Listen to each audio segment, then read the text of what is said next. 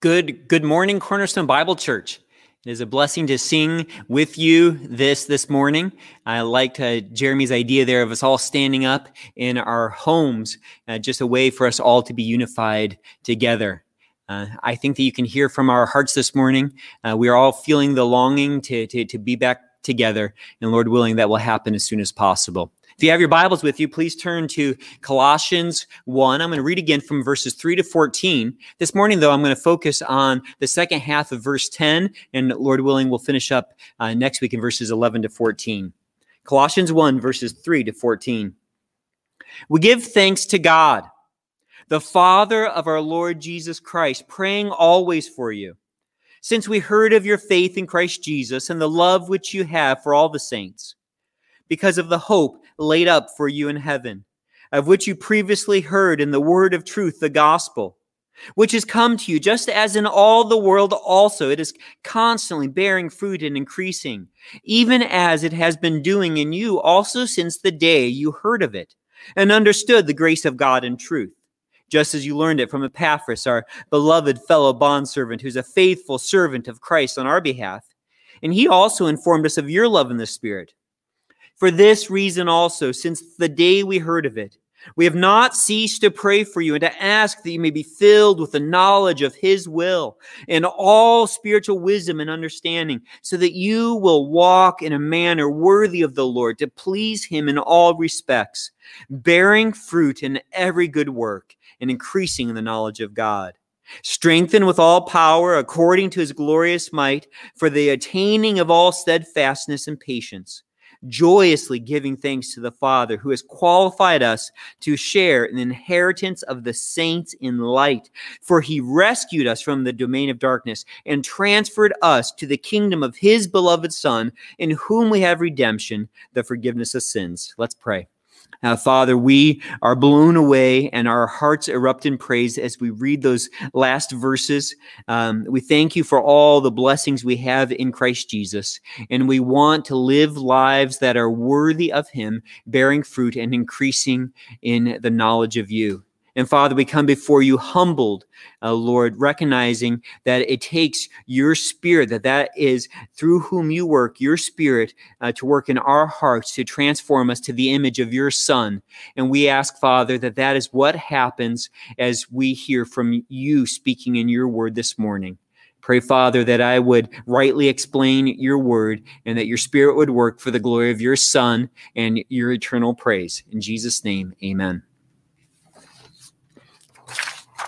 So, some of you know of the famous American artist named Georgia O'Keeffe. She was an artist of the 20th century known as the mother of American modernism.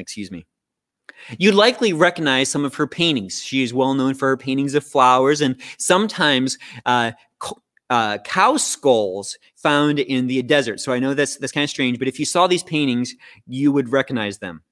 Well, one website reported that when she was in her 90s, she was prepping for an exhibit. This is in the 1980s.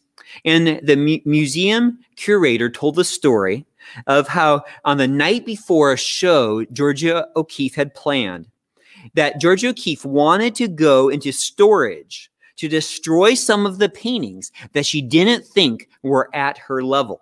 And so this is the night before the show.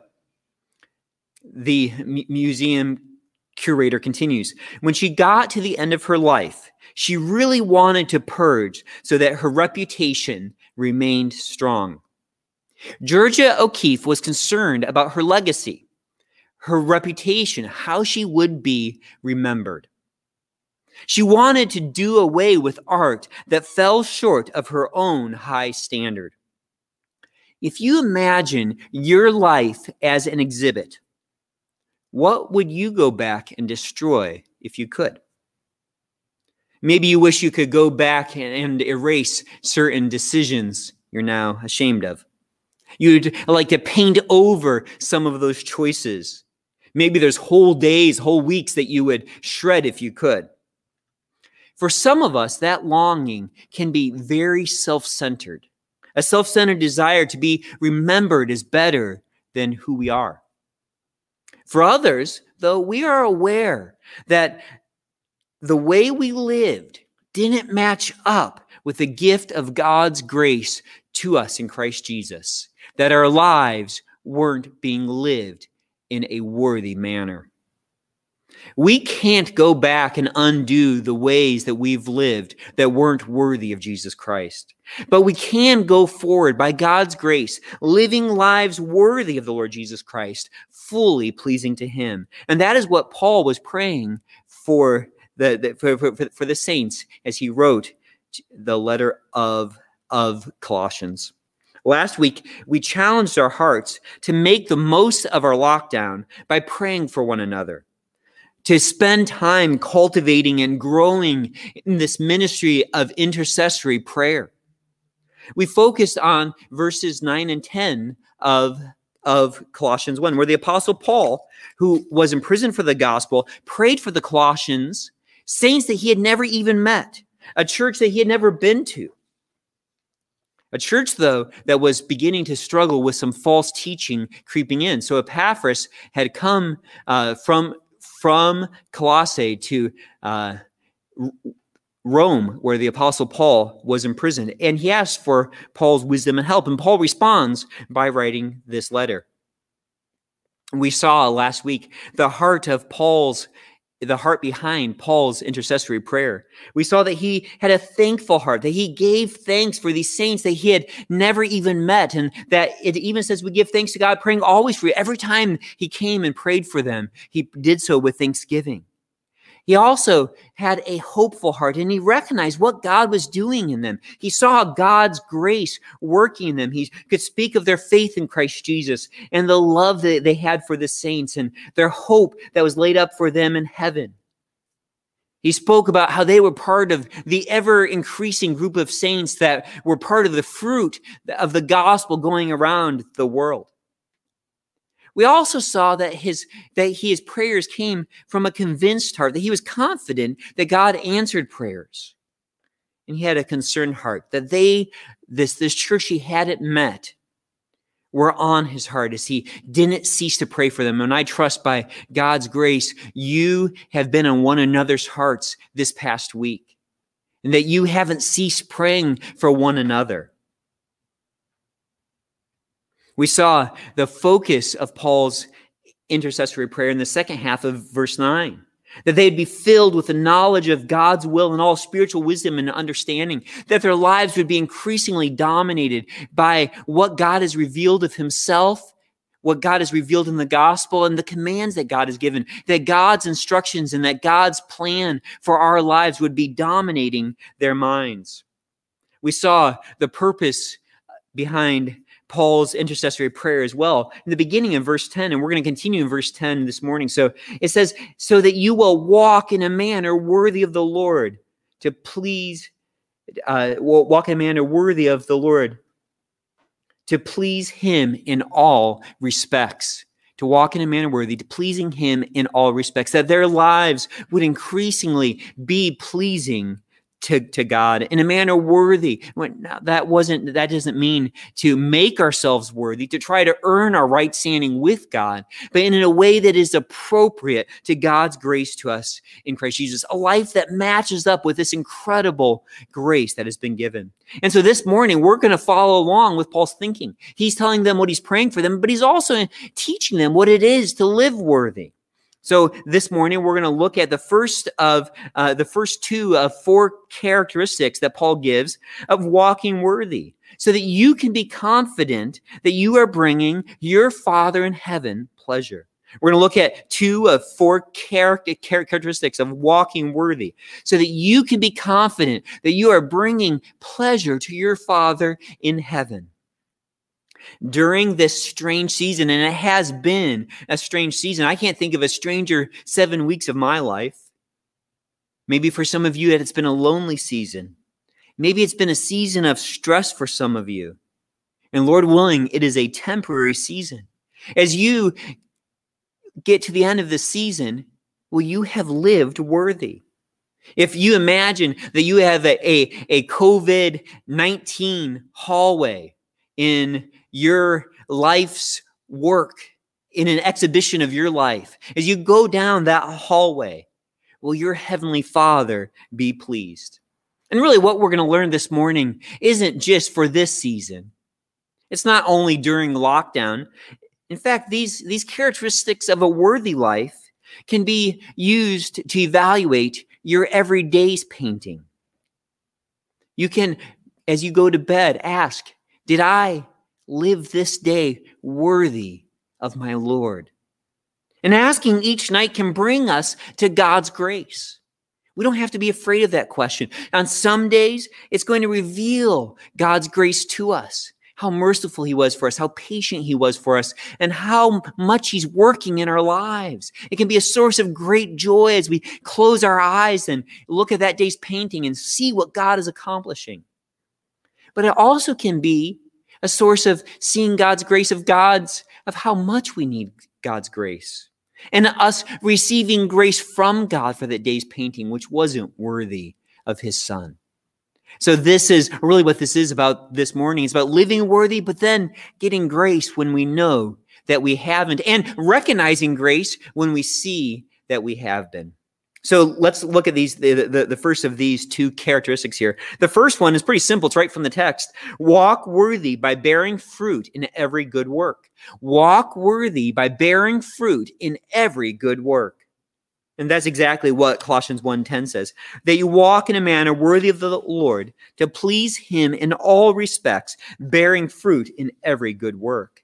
Now, you may have realized and recognized that Paul used that same phrase earlier as I read Colossians 1 before preaching.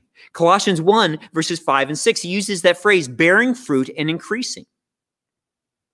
It said in verse 5, of which you previously heard in the word of truth, talking about the gospel which has come to you, just as in all the world also, it is constantly bearing fruit and increasing, even as it has been doing in you also since the day you heard of it. The gospel is still bearing fruit and increasing. By God's grace, as I am joined by myriads of my brothers in Christ preaching this gospel this day, it is going to go forth bearing fruit and increasing. But God's grace is not only bearing fruit and increasing by more people getting saved, it is also bearing fruit and increasing in each of our lives as we individuals are increasingly transformed to Christ. So Paul was encouraged by the breadth of gospel growth as more and more got saved. But then also he's talking about the depth of gospel growth, how in individuals God is working in us, bearing fruit and increasing us in the knowledge of God. The fruit on the tree of the pleasing Christian is every good work. A Christian who walks worthy grows good works. A pleasing Christian is a productive Christian.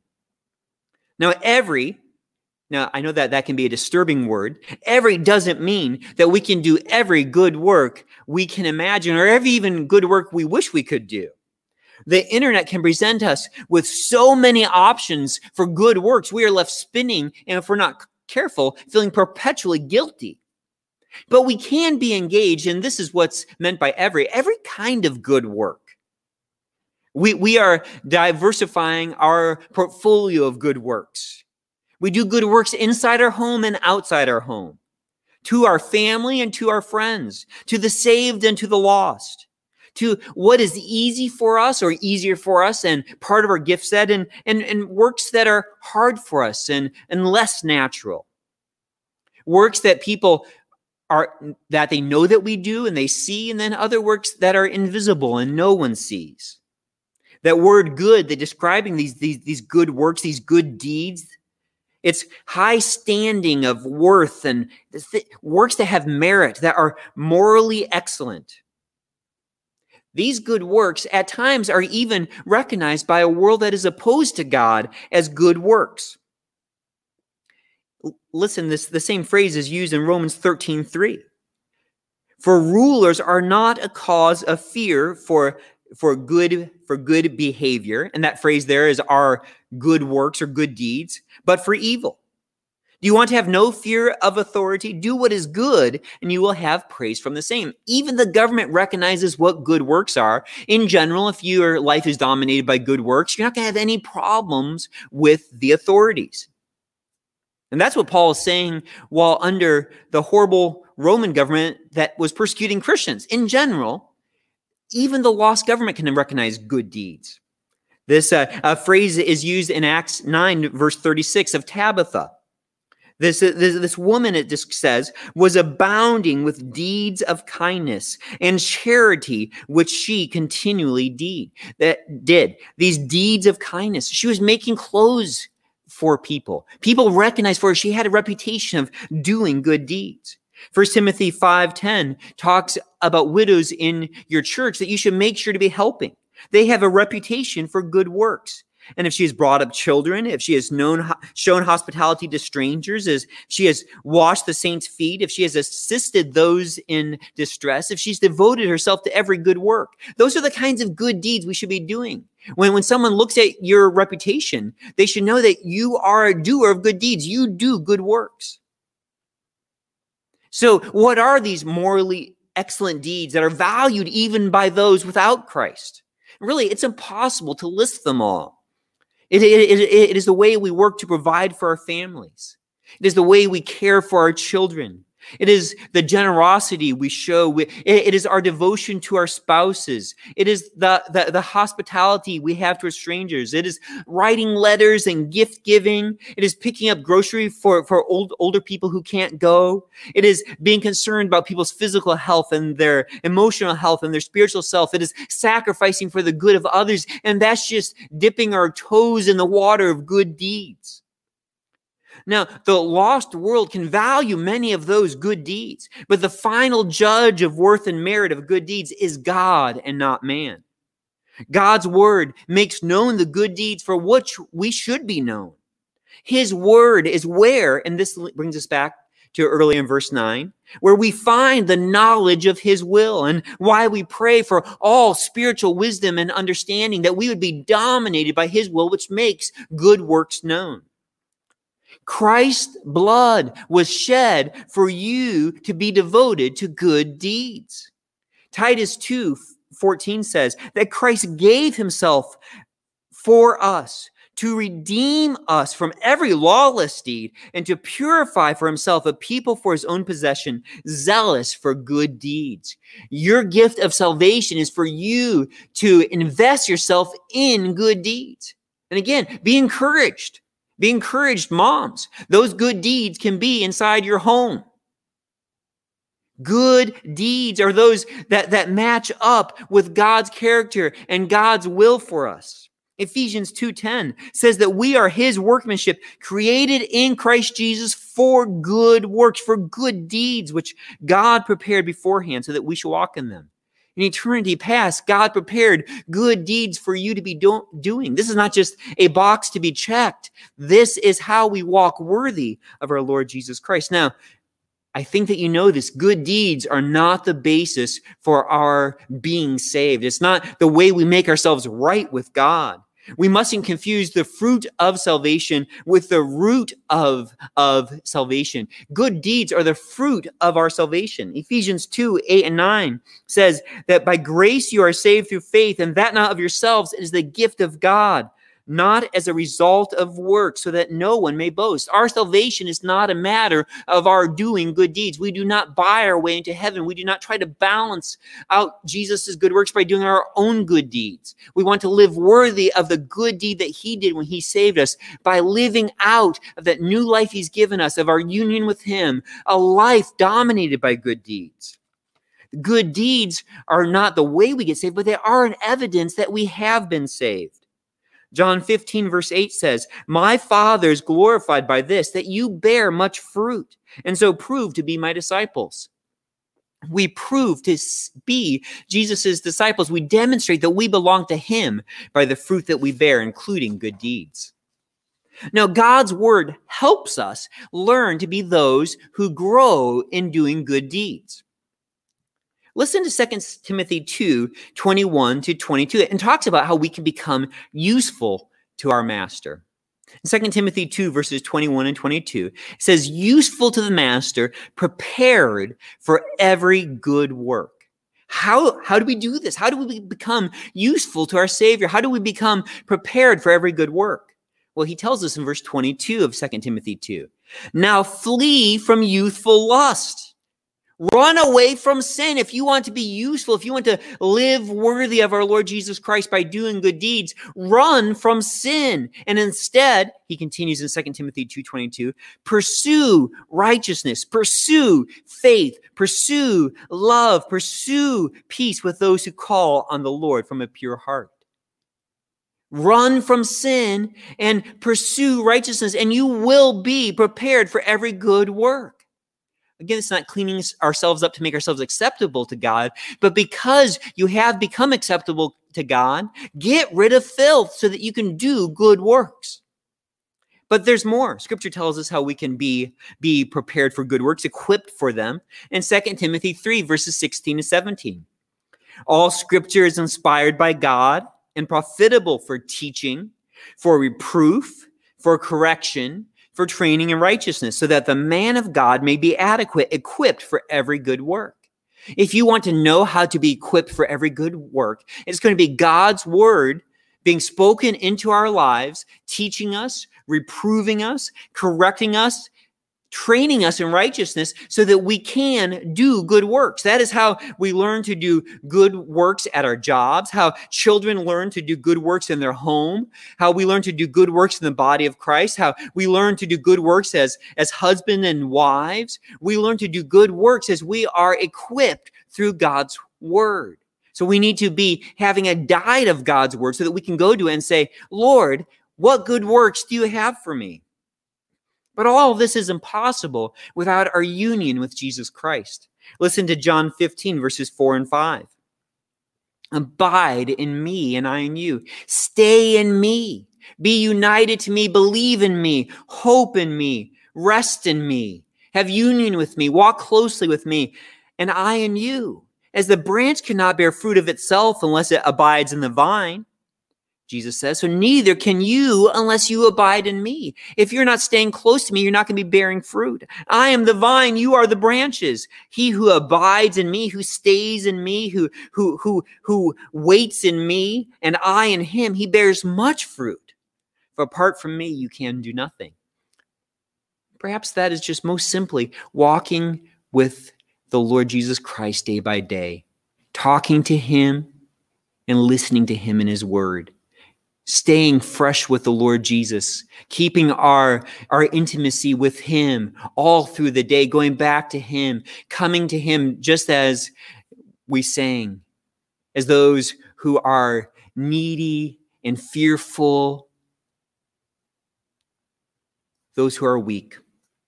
Christians can do some good deeds similar to those who don't know Christ. But our good deeds come from a different fount. They flow from a different faucet. Our good deeds are the overflow of a mind that is filled with God's will. They come from a heart that is submitted to God's Son. It comes from a will that is empowered by God's Spirit, from a compelling desire to walk worthy, to please him. And that is how our good deeds are different from those who serve a different master. For the believer, God alone is the only one who gets the glory for our good deeds, because they do not come from ourselves. They do not come from our own faucet. We do not have a reservoir for good deeds. Lost people might be able to pump something out that kind of looks good, but God doesn't get the glory for that. Our good deeds come through Jesus Christ to the glory of God the Father. So we rely upon him. We go dependently to him, and we give credit to him. He is the source of those good deeds. Now, as believers, we need to stretch ourselves in doing good deeds. We need to take the priority of those good deeds from Jesus Christ. We need to stretch ourselves in works of action, but also good deeds of speech.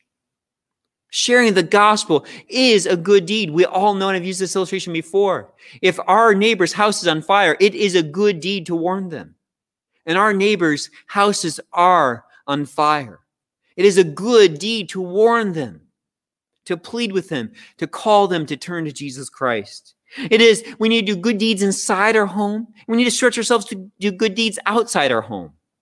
We need to do good deeds within the body of Christ and among those who yet need to hear of the good news of Jesus Christ.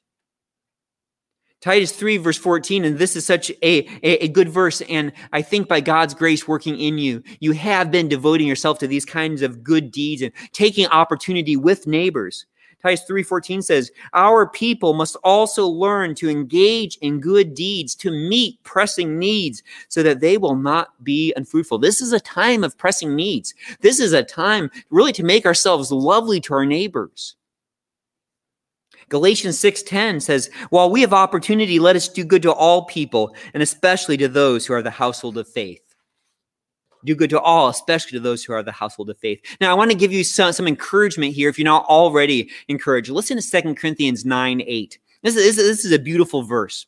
And it is in the context of giving, but I don't think it's just should be limited to God giving us money so that we can give. Listen to this, 2 Corinthians 9:8. And God is able to make all grace abound to you, so that always having all sufficiency in everything, you may have an abundance for every good deed. Wow. God is able to make all grace abound to you.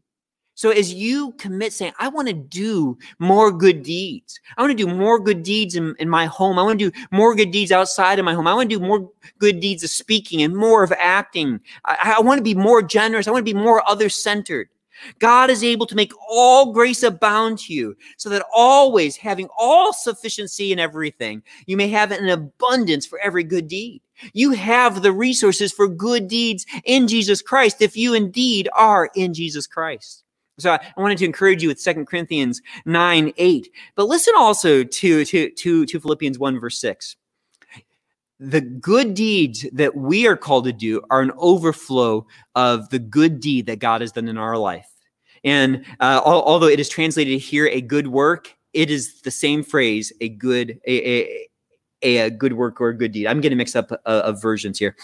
Philippians 1:6, for I am confident of this very thing, that he who began a good work in you will perfect it until the day of Christ Jesus. Your good deeds are not over because God is doing a good deed in you. He began the good work in you, and he is bringing it to completion in the day of Christ Jesus for those of you who are in Christ Jesus.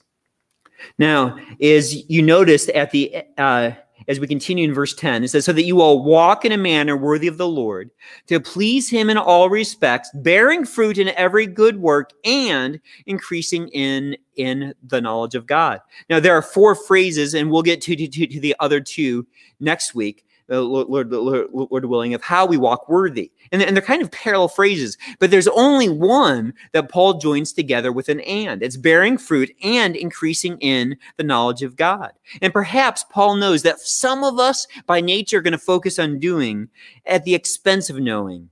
And some of us will more naturally focus on knowing at the expense of doing.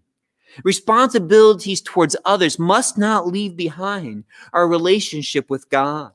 And bearing fruit must never be separated from increasing in the knowledge of God. And so that brings us to the second way we walk worthy of our Lord Jesus Christ. The first is to walk worthy by bearing fruit in every good work. The second is to walk worthy by increasing in the knowledge of God. Walk worthy by increasing in the knowledge of God. The and indicates that these are joined.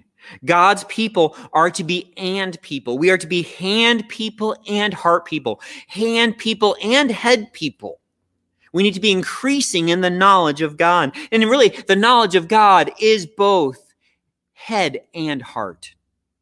Increasing, growing in the knowledge of God. John 17:3 says that this is eternal life, that they may know you, the only true God, and Jesus Christ, whom you have sent. This is what eternal life is. It is knowing God. But it's not just coming to know God and having the lights turned on and seeing him and seeing ourselves and running to Jesus Christ and knowing him as our Savior. We are to be increasing in the knowledge of God. That little word there, in, it means in the realm of the knowledge of God. And I know that maybe sounds strange. It's like a sailor increasing in the knowledge of the sea.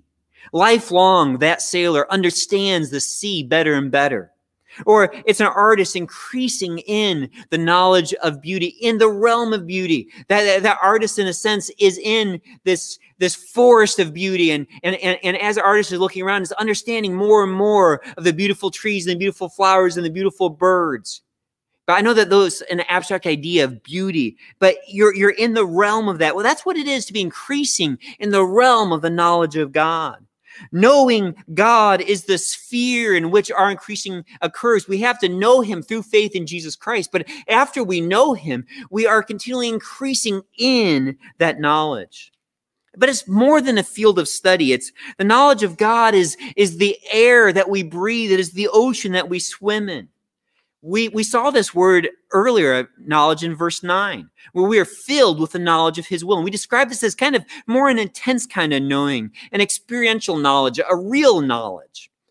Now, you can read, for example, about snakes.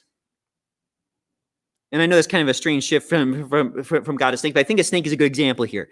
You can read about snakes. You can learn about a snake. But your knowledge of that snake is different when that snake is suddenly seen in your home. As soon as you move and all of a sudden there's a snake in your house that you've been startled by, that knowledge, whatever you learned in that book, is put into practice, especially if you find out that you have a venomous snake. That knowledge just got real. That's real knowledge. That is suddenly experiential knowledge. Job 42, verse 5, and this is after Job's dramatic experience of God. Job 42, verse 5 says, I have heard of you by the hearing of the ear, but now my eyes see you. And that's what this real knowledge is. It's now my eyes see you. I get you, God. In verse 9, the phrase knowledge was used that we be filled with the knowledge of his will. In verse 10, the knowledge is of God himself. But I want to be careful to not make too much of a distinction there. We know God from his will, from his word. God's will and God's revelation of himself in his word emanates from God's character, from his attributes. To know God's word as God intended, including the Old Testament. If you are a Psalm 1 person who delights in God's law and meditates on it day and night, is to know God. To know the gospel in a way which it's not just reciting the facts and spiritual laws and colors of the wordless book, but in a way which you've put your hope in Christ alone, is what it means to know God. We walk worthy by knowing God, not only truth about God, not just the attributes of God found in a systematic theology, though that's great and essential, but in relationship with God, whom we know to be true. Not just truth about God, but in relationship with the God whom we know to be true. The people that we love the most are the people that we spend time knowing. The people we love the most are the people we spend time knowing. Now, for those of you who are married, if you think about some of the best dates that you've had with your spouse, I bet it's those where you found out something new about your spouse. A new joy, a new sadness, a new desire, a hope for the future, a new passion, or maybe a new burden, a new favorite or a new struggle. It is when you get to know them more. And that's with the people that we love the most. But it's not just learning. It's not just like going into a date and say, hey, can I find out a new fact about my spouse? See, the ones we love the most, we're excited to learn about them, but we also respond appropriately to that knowledge. We listen, and then we think how we can serve, how we can support them, how we can encourage them, how we can share that joy with them or carry that burden for them. That is what it means to be increasing in the knowledge of a spouse. Well, in a similar way, increasing in the knowledge of God is looking for God's revelation of himself in his word, and then responding appropriately. It's looking for God's revelation of himself and his word and then responding appropriately. That's what increasing in knowledge is.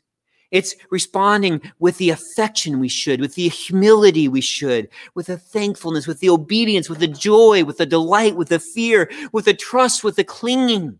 All of those words that include our going to him because of what we see of him. That is what it is to be increasing in the knowledge of God. Deuteronomy 13 verse 4 says, "You shall follow the Lord your God and fear him, and you shall keep his commandments and listen to his voice and serve him and cling him." All of those verbs are what it means to be increasing in the knowledge of God. 1 John 2 verses 3 through 5. 1 John 2 verses 3 through 5. "By this we know that we have come to know him, if we keep his commandments. The one who says, 'I have come to know him,' and does not keep his commandments is a liar, and the truth is not in him. But whoever keeps his word, in him the love of God has truly been perfected. By this we know that we are in him." Do you know God? We demonstrate that by responding appropriately. And part of that appropriate response is keeping the commandments he's given to us. Walking worthy, pleasing God requires increasing in the knowledge of God, to find that our lifelong job, to find that we are students in the school of God.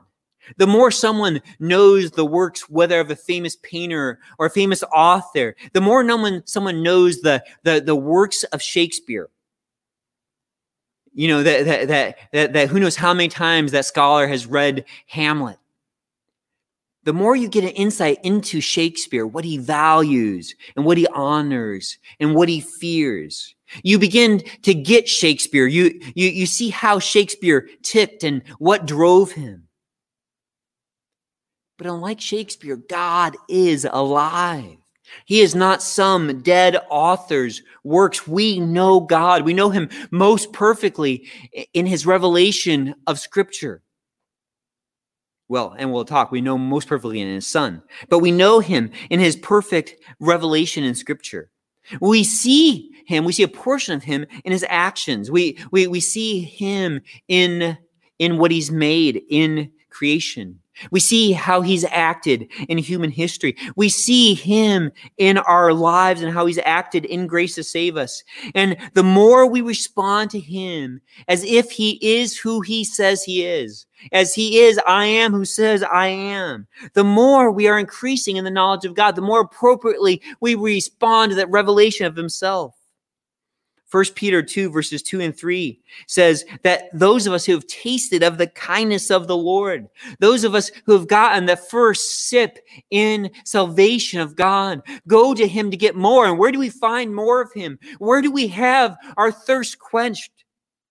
1 Peter 2 verses 2 and 3, like newborn babies, long for the pure milk of the word, so that by it you may grow in respect to salvation. If you have tasted the kindness of the Lord, if you have tasted that God is good, increase in the knowledge of him. Be growing in the knowledge of him by going to his word. And this is a great argument for reading Scripture. Even reading through all of Scripture.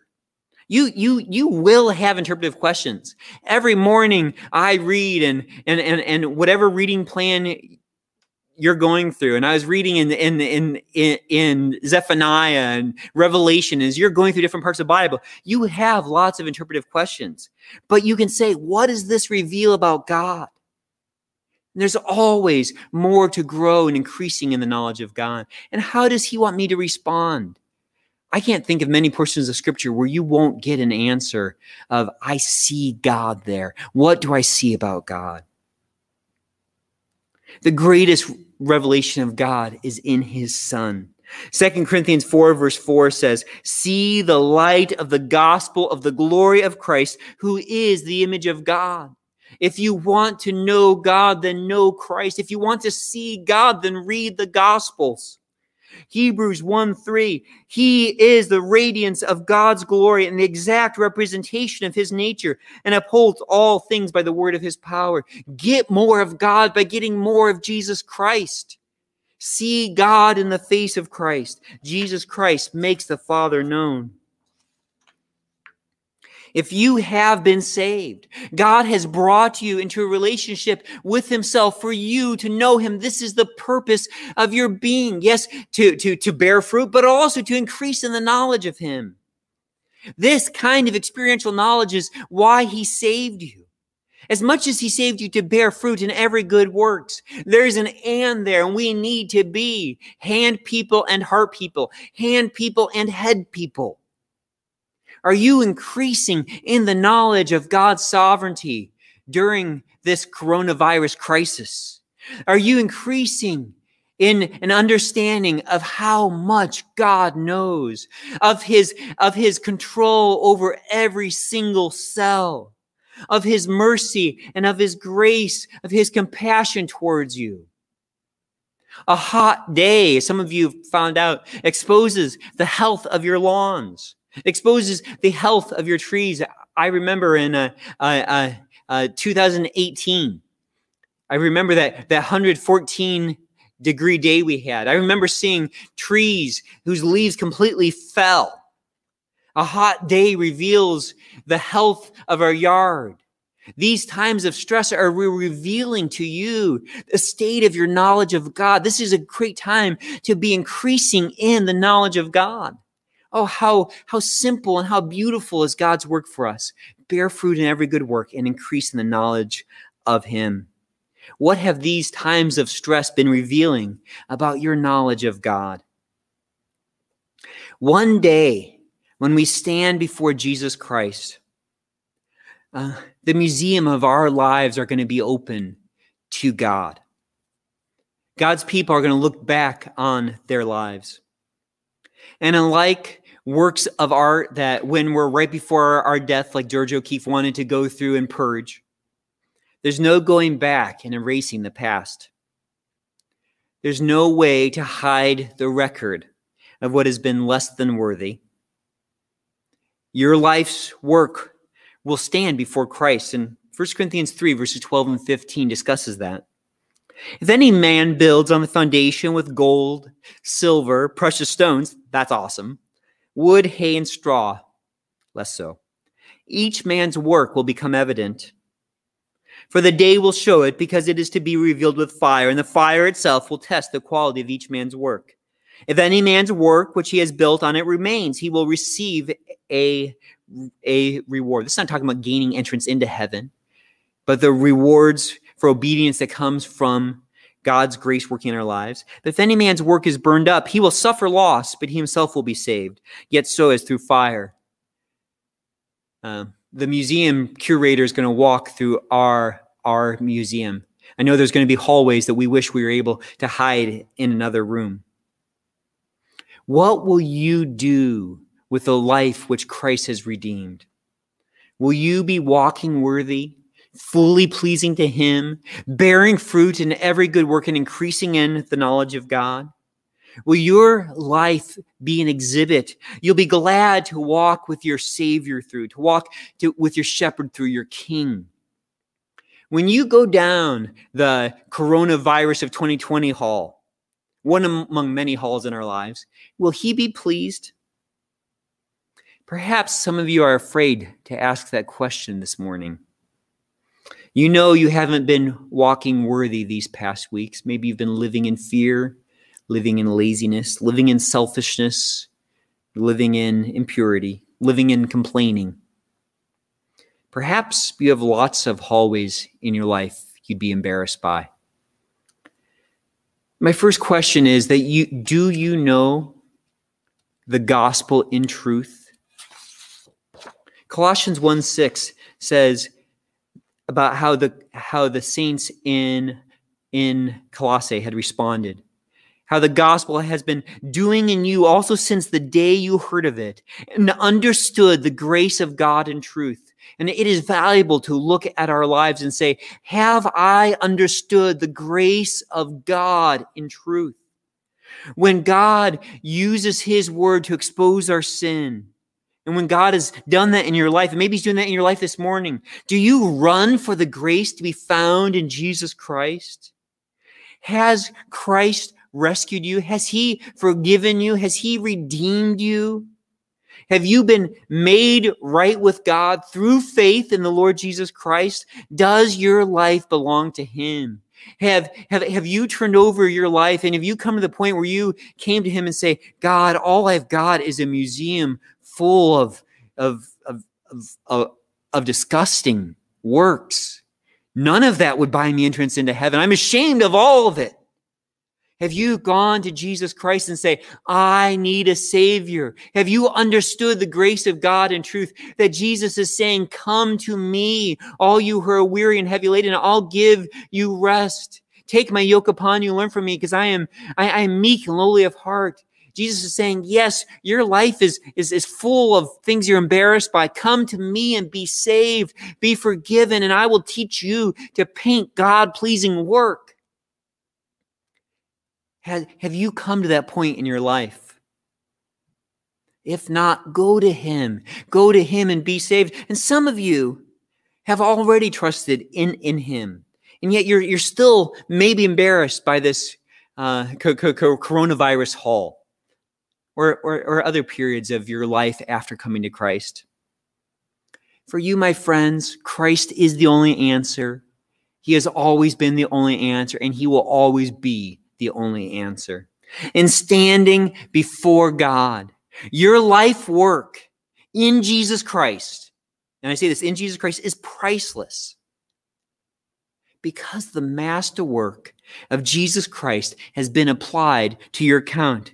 Legally, before God, our standing before God, for those who've been justified, who've been declared right, when we walk down our hallway, we see his life work on the wall, and yet it's our name underneath. God has given us the standard of his own Son, the righteousness of his Son in our place. And our life's works, Christ has taken the shame of. In a sense, when he was on the cross, they were placed in his hallway. The life exhibit of Isaiah became the life exhibit of Christ. And he paid the penalty for our profane and idolatrous and worthless and filthy paintings. That's what happened on the cross. Jesus took the punishment for our sins so that we might become the righteousness of God. And maybe you're comforted by that, but you're still a little concerned. What about my hallway after Christ? There's so much I'm still ashamed of. After I came to that knowledge of him, I know he's declared me righteous, but there's still so much that I wish I hadn't done. Well, there's encouragement for you. The works in your hallway that you are most ashamed of, the days and hours, sometimes weeks, you've wasted in sin and not believing God's promises, they are testimonies to God's work. They're testimonies of God's patience. They are testimonies of God's transforming grace, that you are not who you once were. You're still not who you ought to be. You're still not who you will be. But they show evidence of God's grace in your life. The fact that you are still painting for him, the fact that you are still here this morning is evidence of God's grace working in your life.